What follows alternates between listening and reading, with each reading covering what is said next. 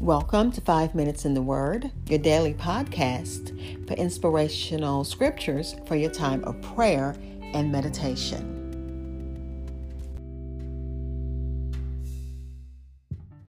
We're continuing to move through Psalm 119. We're now at verses 105 through 112 in the Good News Translation.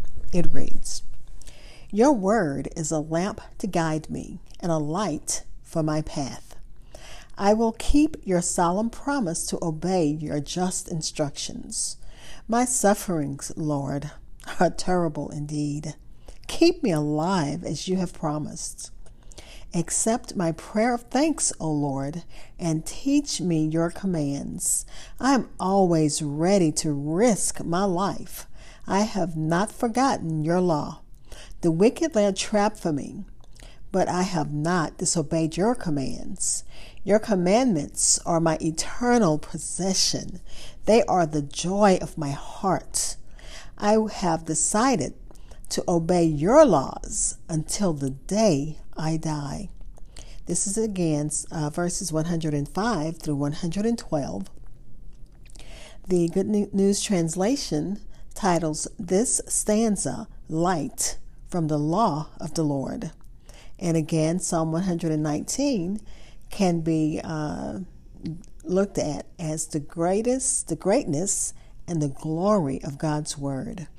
This is stanza number 14, and the Hebrew letter is Nun, N-U-N. And the commentary titles this stanza, "Never-Ending Confidence in God's Word."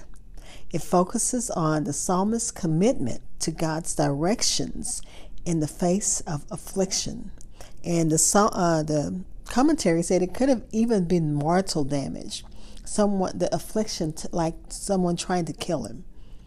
The psalmist swore to follow God's directions, and he also promised that he would be determined to continue in that direction. I'll be back to tell you some more. Again, this is Psalm number 119, verses 105 through 112 in the Good News Translation. The psalmist declares that God's word is a lamp that kept him from going astray, and that God's word also defined the right path he should take. And he vowed that he would obey God's instruction. The scripture says, "Your word is a lamp that guides me and a light for my path. I will keep my solemn promise to obey your just instructions." The lamp that the psalmist talked about was just a small clay lamp with a single wick. That lamp allowed the psalmist, God's word, allowed the psalmist to see his path so that he didn't leave it or go astray. And we thank God that that is what his word does. When we're following his word, it does keep us from going astray. And once we leave that path, all kinds of destruction is there. But we have to stay on there. He said that my sufferings, Lord, are terrible indeed. Keep me alive as you promised. Accept my prayer of thanks, O Lord, and teach me your commands. So he wanted to know the right way to go. He wanted to know how to live a life that was pleasing to God. He wanted to focus his commitment on following God's direction.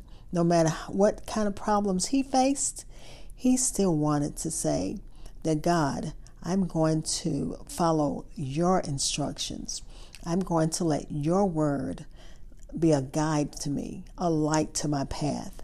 I was listening to a sermon today as we were traveling, and the minister said he grew up on a farm and they used a lantern to go to the barn. And, I lived in the country with my grandparents, even though I never went outside at night. But I can just imagine. And he said the lantern only shed a light on your footsteps. So it wasn't going to show far in advance, just your footsteps.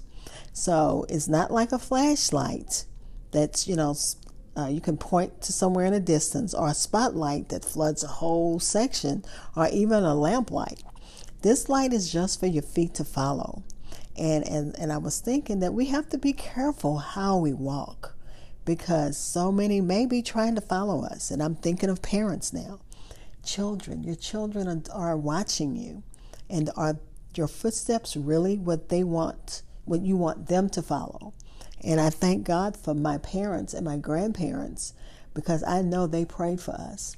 And there are times that we know, and even my children know, that there are things in our lives that we're not proud of. But when God pointed out to us that we were doing something wrong, we made sure that we got on the right path. And our children saw that, yeah, sometimes your foot does slip. You do go astray from God's training, but get back on God's training. The psalmist walked the road of life, God's word, and God's word made his steps clear. So he walked the road of life, but he kept God's word first and foremost, so that he would not have a misstep. And not to say that he didn't. We have them. But we thank God we can get that light is there to point us back where we need to be. And he did say he had problems, but he still stayed connected to God. And he closes by describing his joy in God's direction and his intention to keep them for the rest of his life. Let's pray. Father, we thank you. We thank you that your word is a lamp to guide us and a light for our path. God, we thank you that even in our suffering, that you keep us alive as you promised. But God, we have to keep our feet rooted and grounded on the path that you have laid for us. Thank you for your blood, for the blood of your Son, Jesus Christ. Thank you for the Holy Spirit, our paraclete, who comes along to help us. In the name of Jesus, amen. Thank you for spending time in God's Word with me. Be blessed.